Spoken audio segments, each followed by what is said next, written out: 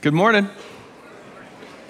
Well, I don't know if you've read anything recently on the state of young people and their Christian faith, but if you've read anything on young people in America, their Christian faith and their relationship to the church, you will repeatedly come across the phrase deconstruction. You will repeatedly, all the time, you'll see that has become one of the more popular words in the evangelical church these days is the word deconstruction. What it means is young people particularly, are deconstructing their faith. Meaning at one point, they had come into the church. Well, before that, let's back up. At one point, they came into faith in Christ, because you don't come into the church apart from inheriting and becoming a part of the body of Christ, receiving Jesus' life. So at one point, they've received Jesus' life, they've come into the church, and something has happened. Somehow, they got hurt within the church, which happens from time to time. Let's be honest. That happens from time to time. People get hurt. And so as a result, they end up deconstructing their faith. And what you'll find, if you actually take the time to read their stories, is more often than not, they have placed their hope and found their identity in the church rather than in the Lord. They came into the church and they thought it was going to be a little bit like the Truman Show. Do you guys remember the Truman Show with Jim Carrey? They came into the church and they thought it was all going to be perfect, only to discover that the church is anything but perfect. Is that not true? Have you found that, by the way? Yeah, I hope you have. You'll discover really quickly that the church is not perfect. A lot of times, what happens in the church, and by the way, all of us should be deconstructing our faith all of the time. We should all be deconstructing our faith all of the time, because there are so many things that get added to the Christian faith that have nothing to do with Jesus. And so all of it, like barnacles on a boat, they just weigh you down. And so all of us should be deconstructing our faith all of the time, saying, is this really what Jesus actually taught? Is this really how the apostles interpreted what Jesus said and taught it? So all of us should be doing that all of the time. That's not a bad thing. When you hear the word deconstruction, do not think of that automatically as a bad thing, because we all should be doing it all of the time to make sure our faith is really rooted in Jesus and not the church itself. But a lot of times, people get genuinely saved, and they come into the church, and they go through this honeymoon phase where everything looks great, but then something happens, and it destabilizes their faith, or it completely shipwrecks their faith. And oftentimes, they'll say something along the lines of, well, I've given up on organized religion. Have you ever heard that? Have you ever said that?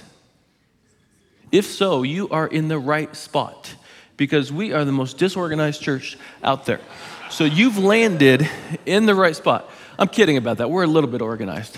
The rest of the pastors are very organized, and they just point me forward. But you'll hear something along those lines, because oftentimes people within the church are messy, and they will act in ways that are not very Christ-like. Just as all presidents don't act presidential, just as all diplomats don't act diplomatically, just as all kings don't act kingly, so it is true that not all Christians live like Christ consistently. And what that can do is it can throw a young Christian, an immature Christian, for a loop. And you may or may not be surprised to know that this is not a new phenomenon. This has always been the case, because the church is a hospital for sinners, not a museum for saints. And we have to remember that. The church is a hospital for sinners. It is not a museum for saints. And so there's always been problems within the church, and nowhere is this made more clear than in the book of 1 Corinthians. So if you have your Bibles with you, Open them up to 1 Corinthians. As you know, we just started a series last week. We did an overview of the entire book of 1 Corinthians. And so we're going to spend the next year or so looking into and exploring Paul's letter to the community of believers in the city of Corinth. And before we jump into the text today, in case you weren't with us last week, let me give you a little bit of background. And if you were here with us last week, this will be review. And that's okay. Review is a good thing to have every now and then.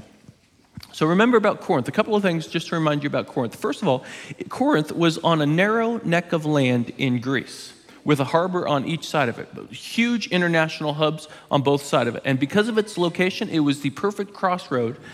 But it was situated the perfect crossroads for east-west trade as well as north and south, the north and southern parts of Greece.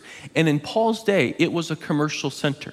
It was a hub of commercial center, very big. Population was close to 80,000 people, which in that day was only surpassed by Rome and Alexandria. And so because it was an international trade hub, it was this busy, bustling, cosmopolitan business center. Tourists flocked all over the place.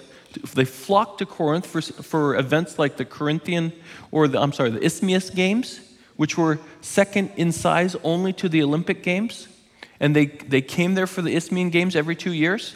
They had a massive stadium that held 18,000 people that they brought in events, musical entertainment, drama. Remember I told you last week the Gladiator Games was introduced in Corinth. It had all sorts of natural resources. It became known as wealthy Corinth. Not because everybody in it was wealthy, but because a lot of people came to Corinth to make their wealth. And so, as we talked about last week, some of their dominant traits, the people of Corinth, they were infused with the spirit of competitiveness, self-sufficiency, self-promotion, freedom, pride in the attainment of knowledge. Also remember, it was a very pluralistic society, pluralistic and pagan. There was a hill overlooking Corinth called the Acrocorinth, which situated on it was the temple to Aphrodite, the goddess of love and lust.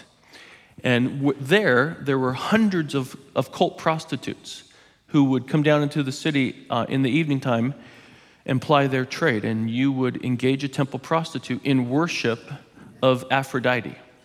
And the term Corinthian girl, that was a slang term, Corinthian girl. It meant a temple prostitute. And so when Paul came into Corinth on his second missionary journey, about 50 to 51 AD, you can read about it in Acts chapter 18, what he does is he plants the gospel in the city of Corinth. He starts engaging the city through tent making, through proclamation in the synagogue, and then through discourse in the home of Titius Justus. And as a result, a little church springs up. This new life takes hold in Corinth. And all these Corinthians who were pluralistic and pagan, all of a sudden, they get converted out of the way of their culture, out of paganism, out of pluralism, and into the one God of Jesus Christ. And so Paul does this for 18 months. He leaves, he goes to Ephesus, and while he's in Ephesus, he hears reports that the church in Corinth has gotten a little bit sideways. The church was divided with different groups who were claiming superior spirituality based upon its leader. And there were cliques within the church. Can such a thing be? Cliques within a church? I can't believe it. They sued each other in secular courts. There was all sorts of gross sexual immorality. A man was sleeping with his father's wife. People were getting drunk at communion, which obviously means their communion juice was better than what we have. But they were getting drunk at communion. Their worship services were free for all sorts of individual expression, with people speaking in tongues all over the place and barking out prophecies however they wanted. So it was kind of just a free-for-all. And so, in short, the church was a mess. It was a mess. And so Paul writes, I don't know if you've ever been a part of a church that's a mess. If you have and it's this one, don't tell me. But sometimes Churches are a mess, and Corinth was a mess. And so Paul writes 1 Corinthians and 2 Corinthians to speak into the mess and to help the young Christians there grow out of living in a confused culture, because the culture was all around them, and they were still a part of the culture. Just like you get brought out of one culture and yet you live within the culture. And when you come into Christ, sometimes you just assume the things of the culture are still true, and you have to go back and re-examine all of it. Well, that's what Paul's doing with them. He's helping them re-examine all of their assumptions about how they live in light of the gospel. And he does this. He does this for a long time. Now, he spends 16 chapters doing this, actually. And I want you to think about that, because when you get upset with your kids, do you ever get upset with your kids? When you get upset with your kids, do you spend a lot of time correcting them, or do you spend really short outbursts correcting them? When I get mad with my kids, I do not spend lengthy amounts of time saying, here's what I want you to do, here's how I love you, da-da-da-da-da-da-da.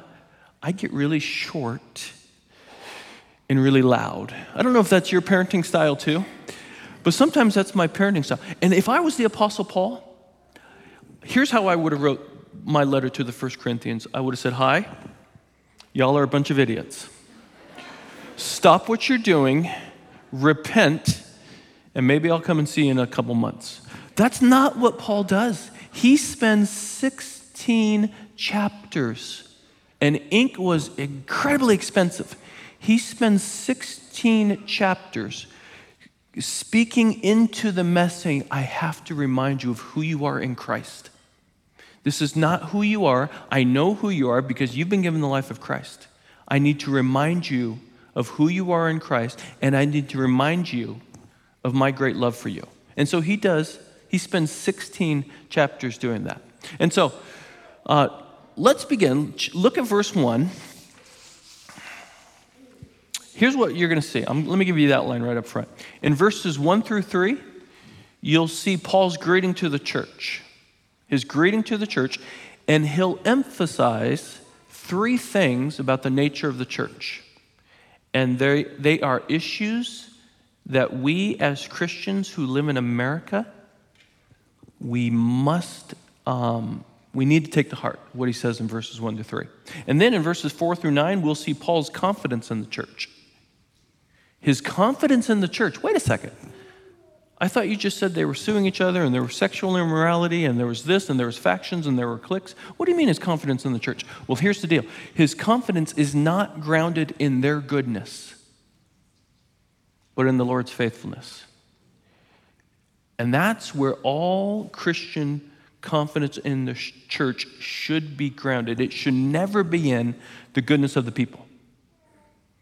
It should be in the faithfulness of the Lord. And we'll see why as we look at verses 4 through 9. So let's pick it up. Beginning in verse 1, 1 Corinthians chapter 1, beginning in verse 1. Paul introduces himself. Paul, called by the will of God to be an apostle of Christ Jesus, and our brother Sosthenes, to the church of God that is in Corinth, to those sanctified, set apart, to those sanctified in Christ Jesus, called to be saints, called to be the holy people of God in Corinth, called to be saints together with all those who in every place call upon the name of our Lord Jesus Christ, both their Lord and ours. Grace to you and peace from God our Father and the Lord Jesus Christ. So Paul dictates the letter, and Sosthenes there, he puts pen to parchment. And by the way, Sosthenes, just take note of that, because while he's with Paul in Ephesus, he was well known to the community of believers there at Corinth. Because if you remember from last week, when Paul was in Corinth, he was preaching at the synagogue before he moved to the home of Titius Justus. And while he was preaching, a man by the name of Crispus, the synagogue ruler, came to saving faith in Jesus Christ. And so the synagogue, think about it, the synagogue, whose official line at the time would have been, we believe that Jesus is a good teacher, but we don't believe he's the Messiah.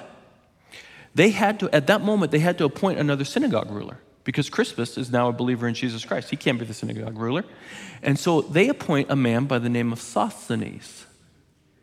And Sosthenes, after a period of time, after hearing Paul preach for 18 months, he disagrees with Paul so much so that he takes him to civil court. And the judge at the time was a guy by the name of Galileo. And he says, this is a religious matter. This is a civil court. I want nothing to do with this. So he throws the case out.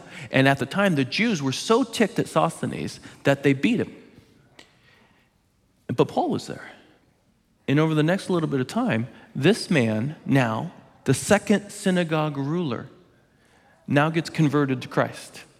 And so, second time, in less than 2 years, a synagogue ruler has ended up giving his life to Christ. The conversion to Christ of two leading officials of the Jewish community, one after another, it must have sent shockwaves through that community. Absolute shockwaves. By the way, a similar thing happened not long ago, several years back, actually, now that I think about it, in Oxford University, at the heyday of the Humanist Society.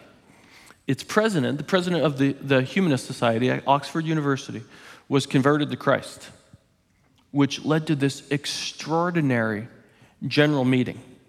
And the person that they then elected to become the president, he himself, within the next couple of weeks, was also converted to Christ. And again, it sent shockwaves through that community. And it reminds us, it absolutely reminds us that the opportunities for the gospel, there are opportunities for gospel effectiveness even amongst those most entrenched in official opposition. And that was certainly the case with the Oxford community, the Humanist Society, and also for the Jewish community of Paul's day. So Paul, he dictates this letter, and Sosthenes, he pins it. And what Paul does in verses 1 through 3 is he emphasizes three things about the nature of the church. Anywhere where Christ's people are gathered to worship Jesus, these three things are present. And when they're not, the church will go sideways really, really quickly. So what does Paul emphasize in these first three verses? Well, notice it. First, the church, it's built upon the apostolic teaching. The church is built upon apostolic teaching. You see in verse 1 that Paul, as he does in all his other letters, most of his other letters, he emphasizes his apostolic authority. And he says, I was called into this. This is not something I sought after. It's something the Lord himself called me into. The Lord called me into this role. And we'll talk more in the upcoming weeks about what apostleship actually looks like, the marks of an apostle. We'll see it in 1 Corinthians chapter 4. We'll talk more about it in 1 Corinthians chapter 9, and then we'll spend a lot of time on it in 2 Corinthians chapter 12. And it's important that we do because there are people in our day who are claiming to be the new apostles for this age. And they claim a ton of authority. And so we need to be wise about what actually apostleship is. But the apostles, the true apostles, through divine revelation and inspiration, they were the authoritative spokesmen for and witnesses to and the interpreters of God and his Son. Their personal authority as teachers and guides, authority that was bestowed upon them, by the way, not something that they went seeking after. It was bestowed upon. This authority was bestowed upon them, and it was guaranteed by the risen Christ. And their authority was final, and no appeal away from it. There is no appeal away from it, from what they said and from what they taught. Now listen, that's the key. There's no appeal away from what they said or what they taught. What they said, how they interpreted Christ's teaching, Christ's words, and how they interpreted it in the divine revelation they saw or they received, that's the teaching the church has to be built on. That's the key. And so Paul's, he's asserting his apostolic authority. Why? Well, because there were some in Corinth who were trying to minimize it, who were trying to sweep what Paul said under the rug. And the church is built upon the apostolic teaching. You think of Acts chapter 2, verse 42, and they devoted themselves to the apostles' teaching. And when the church, now listen, when the church moves away from the apostolic teaching, when the church moves away from apostolic teaching and they start reinterpreting it to accommodate the surrounding culture, what they end up doing is they slide right on into apostasy. Because that's a very slippery slope. The moment you start reinterpreting the apostolic teaching, you have entered into a slippery slope and you will slide right on down into apostasy. I don't know if you know, this summer at TCF, our kids, our teens, and our adults all spent 12 weeks working through the Apostles' Creed. Now, the Apostles' Creed, it wasn't written by the apostles themselves, but it's a summation of everything that the apostles taught. And it's a great creed. It's absolutely wonderful, and I encourage everybody to learn it. Well, a minister, Rachel Small Stokes, in 2021, she's a minister in the United Church of Christ. She penned the Sparkles Creed. And the Sparkles Creed is now being used in the United Church of Christ in some places, and also in one branch of the Lutheran Church. Let me read it to you. Here's what it says. I believe in the non-binary God whose pronouns are plural. I believe in Jesus Christ, their child, who wore a fabulous tunic and had 2 dads and saw everyone as a sibling child of God. I believe in the rainbow spirit, who shatters our image of one white light and refracts it into a rainbow of gorgeous diversity. I believe in the Church of Everyday Saints, as numerous, creative, and resilient as patches on the AIDS quilt, whose feet are grounded in mud and whose eyes gaze at the stars in wonder. I believe in the call to each of us that love is love is love. So, beloved, let us love. I believe, glorious God, help my unbelief. Amen. Okay, now listen. Listen. You look at this and I see your mouths have dropped open for some of you. Now listen though, this was penned by an ordained minister in the United Church of Christ, and it's been recited in some United Church of Christ and also in one branch of the Lutheran Church. Now how could such a thing be? You want to know how? They started reinterpreting the apostolic teaching, centered for them on the inerrancy of Scripture, wrapped in the issue of homosexuality. See, the moment you do that, the moment you start reinterpreting the apostolic teaching, you will slide straight on in to apostasy, and that's what's happened there. Now, again, that wasn't from a secular humanist. It's penned by a United Church of Christ minister. It all because they've drifted away from apostolic teaching. So what does Paul do? What does he do right at the outset of his letter? He says, no, I really am an apostle.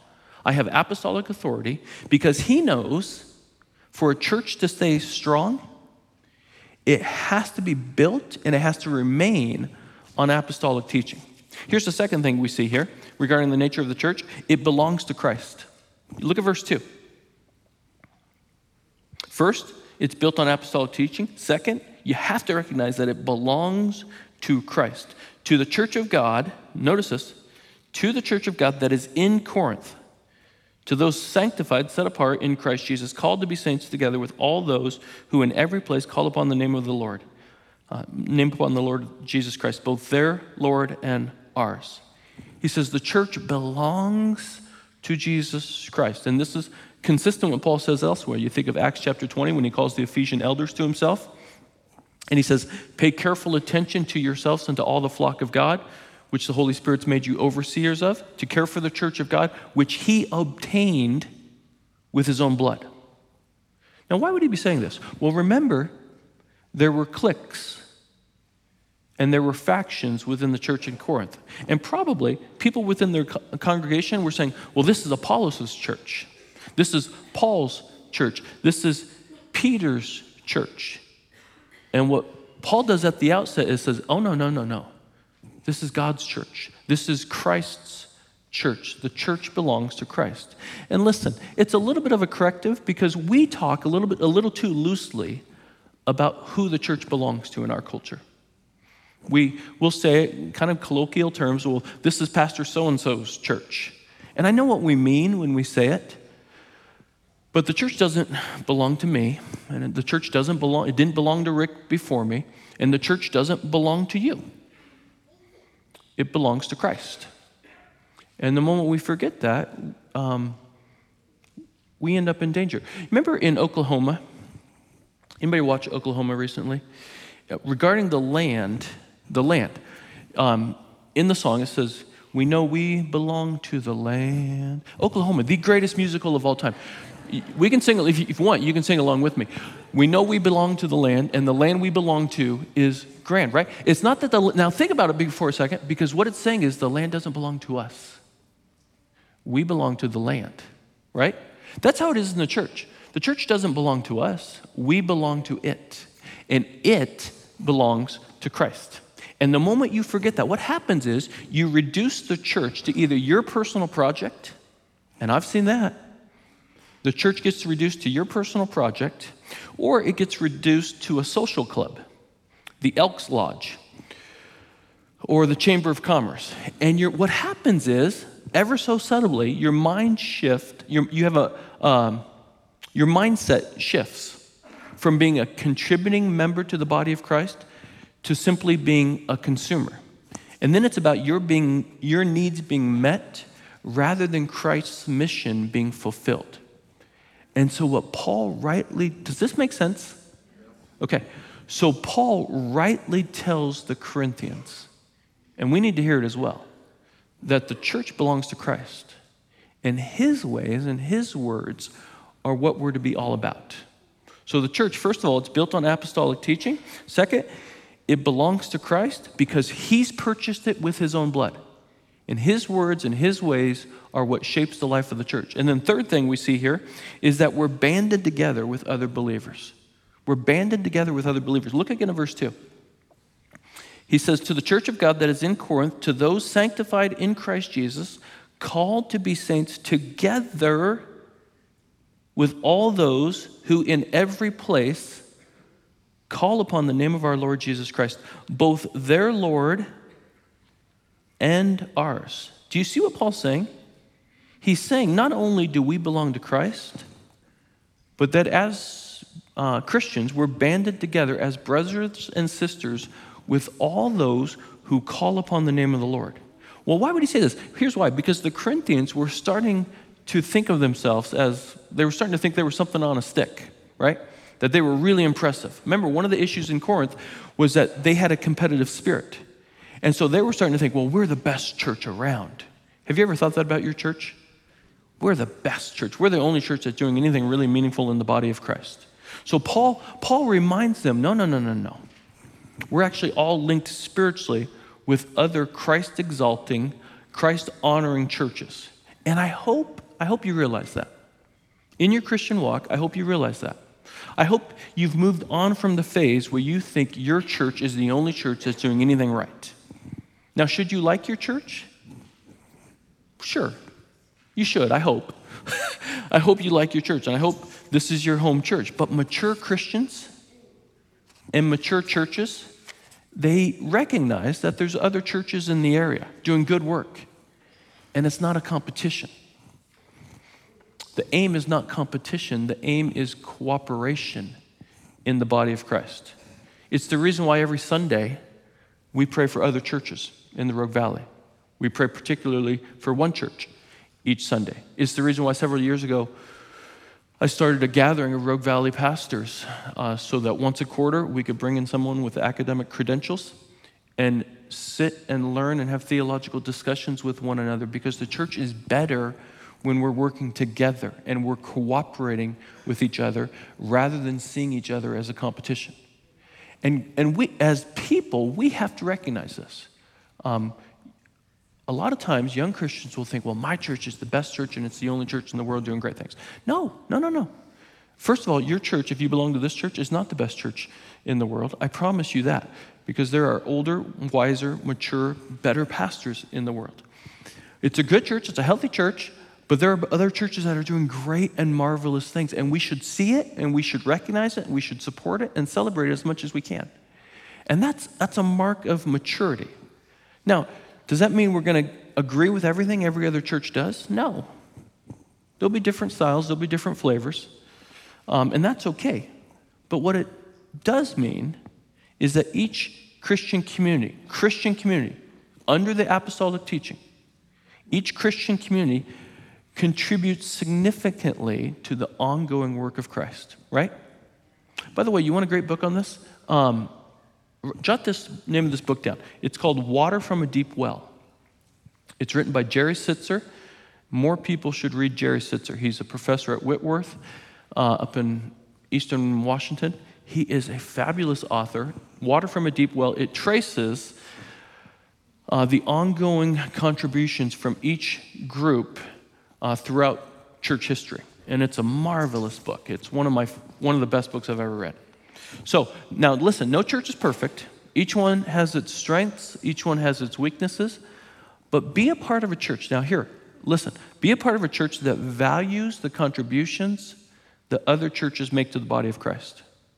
And if you're a part of a church, if you're a part of a group that never seeks to cooperate with other churches, doesn't name other churches, doesn't partner together with other churches, it actually might be a sign that you're not in a Christian church. It might be a sign that you're in a cult of personality.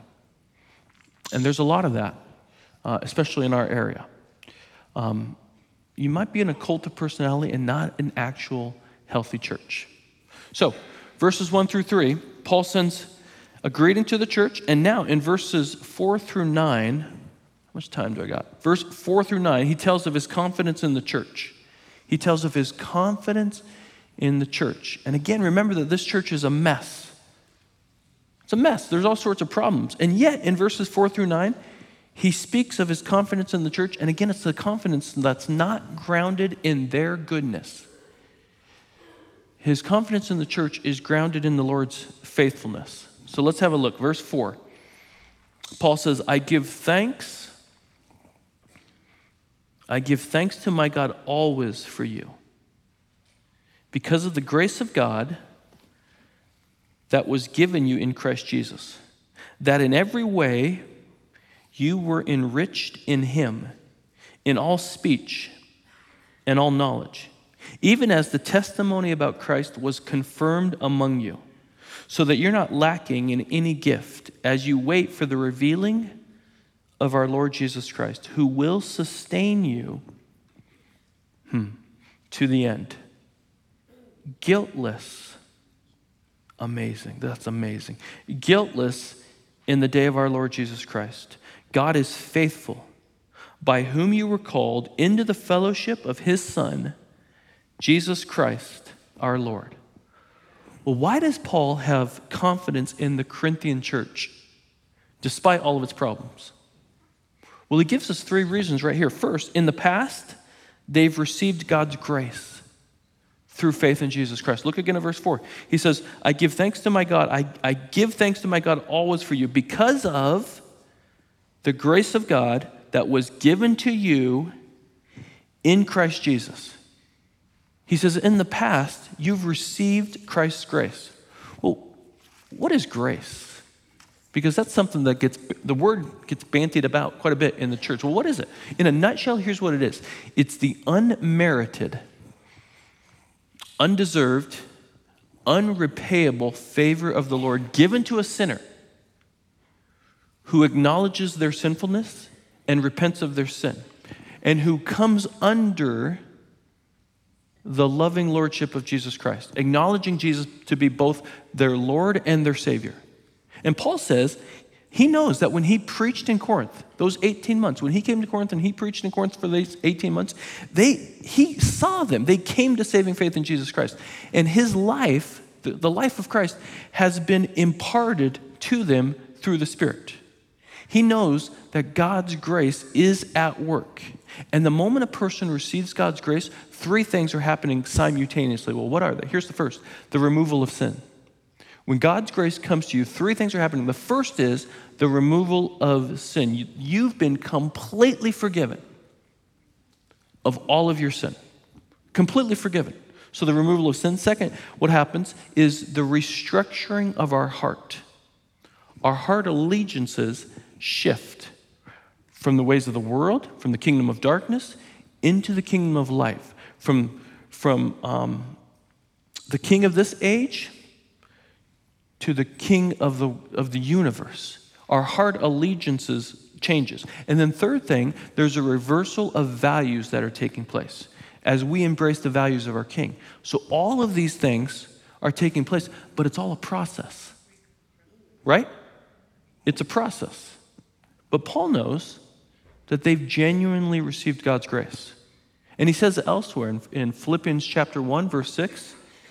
Jot it down, Philippians 1:6. He says, I'm sure of this, that he who began a good work in you will bring it to completion on the day of Jesus Christ.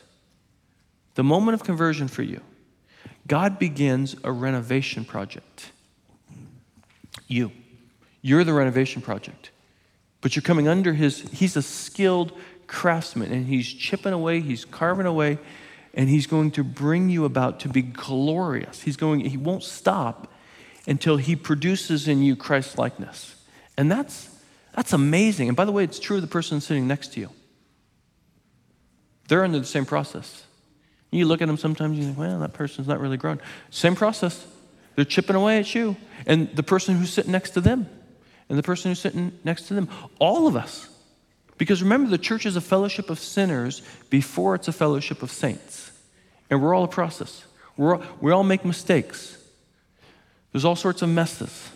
But Paul's confident that the church, the people, will continue to grow into Christ's likeness because in the past, they've received God's grace through faith in Jesus Christ. Second reason he's confident is because in the present, they're continually being enriched by God's generous gifts. They're continually being enriched by God's generous gifts. Well, what's his generous gifts? The gifts of the Holy Spirit. Look at verse 5. Paul says, that in every way, he said, I always give thanks for you because of the grace that was given to you in Christ, that in every way you were enriched in him, in all speech and all knowledge, even as the testimony about Christ was confirmed among you, so that you are not lacking. Now remember, he's writing to the church. This is not for individuals. So that you, the church, are not lacking in any gift as you wait for the revealing of our Lord Jesus Christ. Now again, remember, he's talking to the church corporately, the church in Corinth, because no individual believer has all of the spiritual gifts. You recognize that, right?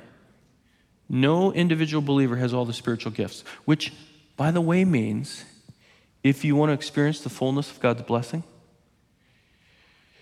if you want to experience all the gifts of his grace, which are ours in Christ Jesus, it has to be done, and it will only be done in fellowship with one another. If you want to experience the full blessing of God's grace, it has to be, the only way it can be done is in fellowship with one another, which means, listen, online church can't replicate it. It simply cannot replicate it. Now listen, I'm not down on the online church for those who are sick or for those who are homebound, but it is flat out ridiculous for a Christian to say, I get everything I need by watching online, and I can do it all in my PJs. That is ridiculous. You cannot get all that you need. You don't get the full experience of God's blessing, because the full experience of his blessing is given to the church corporately. The gifts that you have, the gifts that he's given you, and the gifts that he's given me for the building up of the body of Christ, and for the furtherance of the gospel in our community. The church has to be gathered, though, corporately together. So Paul says each and every church has all the gifts that they need right now to bear witness of Christ effectively in their community. He says, look again at verse 7. He says, you're not lacking in any spiritual gift. He says that to the church in Corinth. He's saying that to us as well. You're not lacking in any spiritual gift. You have everything you need right now to minister effectively in my name for the building up of the local church and for the furtherance of the gospel in the community. When every member of the body of Christ here at TCF is engaged in mission, when every member of the body of Christ here at TCF is engaged in mission, we have everything we need to help each other grow into Christ likeness and to reach our communities with the hope of the gospel, to represent the Lord well to the surrounding community, as the Lord has generously gifted the church. And note, by the way, Paul notes that they were enriched. Look again. Verse 5. They were enriched in him in all speech and in all knowledge. And Paul camps on those because these are the two gifts that the Corinthians were most proud of. These were the two most prized gifts in that community. Why? Well, because remember, what did the Corinthians love? They loved the rhetoricians, the orators of their day. We talked about this last week. They loved the orators of their day, and they loved Sophia. They loved wisdom. So these were the two most prized gifts within that community. And so Paul notes that they're gifts of the Lord. It's not something they have in and of themselves, so it shouldn't puff them up with pride. And they should not be used in self-promotion, because when you use your gifts in self-promotion, it leads to cliques. But when it's used in service for the body of Christ, it leads to deeper cohesion. And that's what Paul's saying. So his confidence in the Corinthian church is in the fact that in the past they've received God's grace. In the present, they've received abundant gifts to strengthen the church. And then lastly, in the future, why is he confident? In the future, he says, they will stand guiltless before the Lord. They will stand individually guiltless before the Lord. That is amazing. Look at verse 8. He says, Jesus Christ, who will sustain you to the end, guiltless in the day of our Lord Jesus Christ. God is faithful, by whom you were called into the fellowship of his Son, Jesus Christ, our Lord. Think about this. Think of this in light of how messed up the Corinthian church was. Think about it, how messed up they were. And he says, you're going to stand guiltless before the Lord. It's even more amazing when you consider how messed up we are. You're going to stand guiltless before the Lord, Christian friend. Guiltless.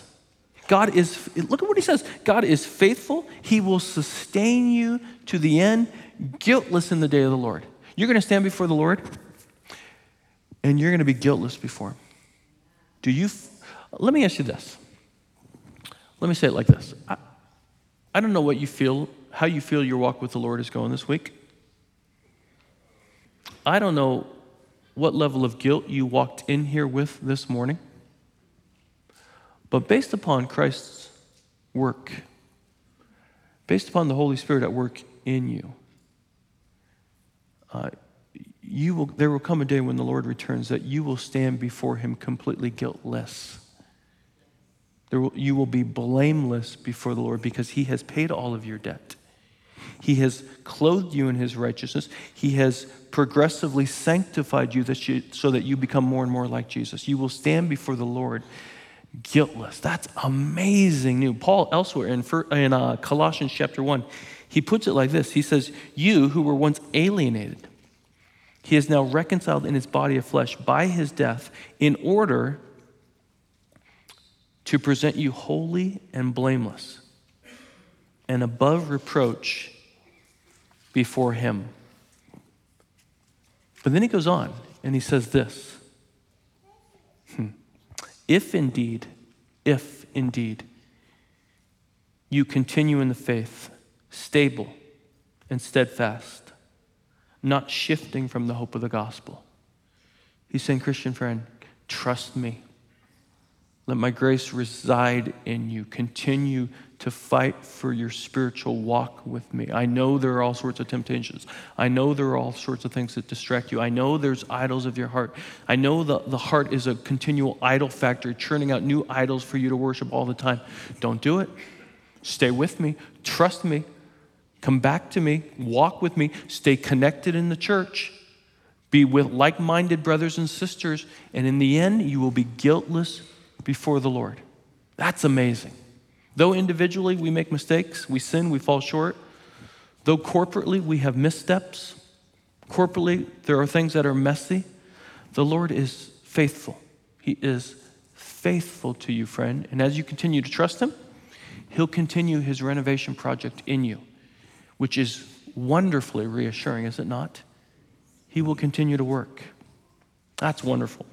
Okay, here's what I want to do. I want to close. Time's up.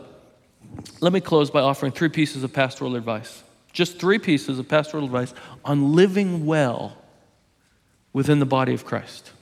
Because as I mentioned earlier, a lot of times, young believers will come into the body of Christ and they will be shocked to find out that there are messy situations and messy people in the body of Christ. And what happens is when someone sins against them, they'll become angry at the church. They'll be angry at the person. And they'll say things like, oh, the church is just full of a bunch of hypocrites. You ever hear that? You know what you say to that, right? Yeah, one more is always welcome. We have an empty seat right here for you. Right here. There's always room for one more hypocrite. So join us. But that happens all the time. I see this happen all the time. Young Christians will come in, immature, not young in age, but young in the faith. And they'll get plugged in, things will happen, someone will sin against them, and they'll see that the church is a mess, and the more ministry you get involved in, the more messes you will see. And so they'll blow out of the church quickly. So let me offer 3 pieces of pastoral advice on living well in the body of Christ. Here's the first one.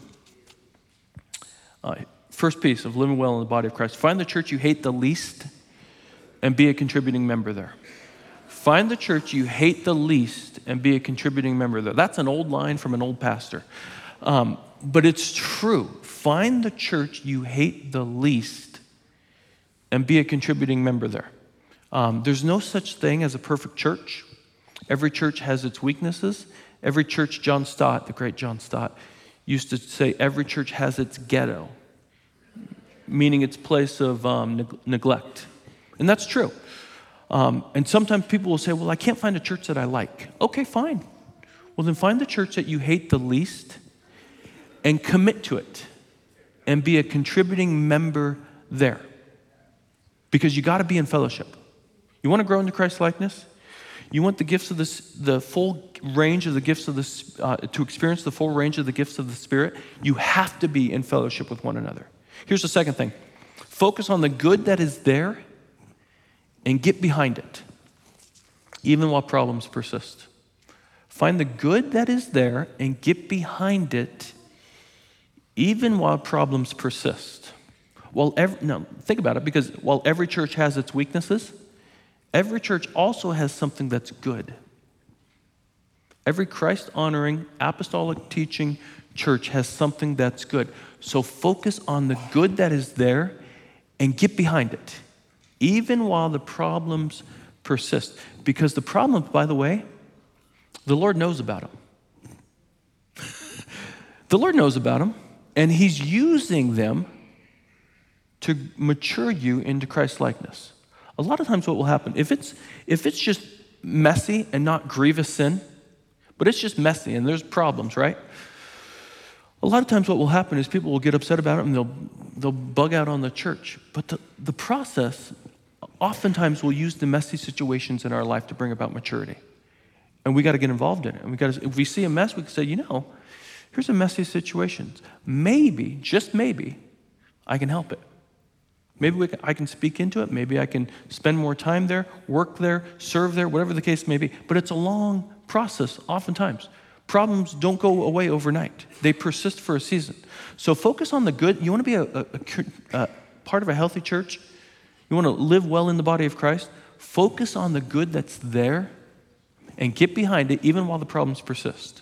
Here's the third way to live well in the body of Christ. Fix your eyes on Jesus, not the church.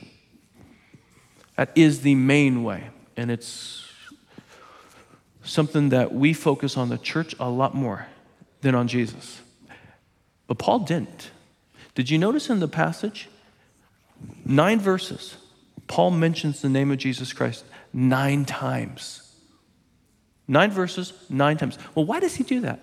Because he wants the Corinthians to get their eyes off of the church. Get your eyes off the church. Get your eyes off of all of the problems. Focus in on the lordship of Jesus Christ, because that's where the life is. That's where the life is. He says, I want to remind you of who you are in Christ. Does the church make mistakes? You bet it does. Does the church make missteps? You better believe it. But the church doesn't save you. The church never has saved you. Do people in the church do misdeeds? Yeah, of course. But they don't save you either. Jesus does. He's the one who saves you. So get your eyes off the church and on to Jesus. Hebrews chapter 12, I won't make you turn there, but Hebrews 12, the author of Hebrews says this, fix our eyes on Jesus. Fix our eyes on Jesus, the pioneer and perfecter of faith. For the joy set before him, he endured the cross, scorning its shame, and sat down at the right hand of the throne of God. You want to live well in the body of Christ?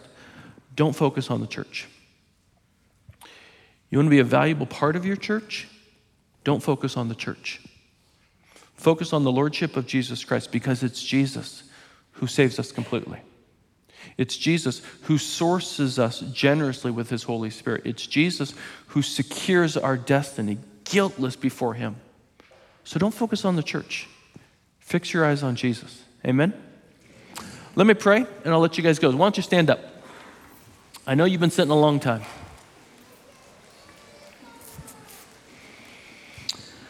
Father, we recognize when we talk about the church, we're not talking about a building, we're talking about a people.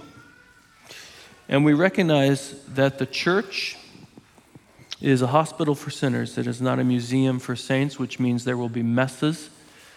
And anytime there's life, anytime there's lots of life, there's lots of messes. And we don't need to look any farther than our own homes. When our homes are busy and there's full of life, there's full of messes. And that is the way it is in the church as well, Lord. But we want to focus on you, on your grace given to us in Jesus Christ. That will help us to thrive, to think and to live well within the body of Christ. And we need to do that, Lord. This church, this world, our community, needs the hope of the gospel. And the church is the means that you've appointed in this age to communicate that to the community. So help us, Lord, as your people, stay focused on you. We trust you. We love you. And as we go back into our homes this afternoon, back into our places of work tomorrow, let the good news of the gospel at every turn and with every opportunity spill out. Help us not talk about the church itself, but about the message of the church, Christ Jesus our Lord. We trust you, Lord, and we thank you for this time. In Jesus' name, amen.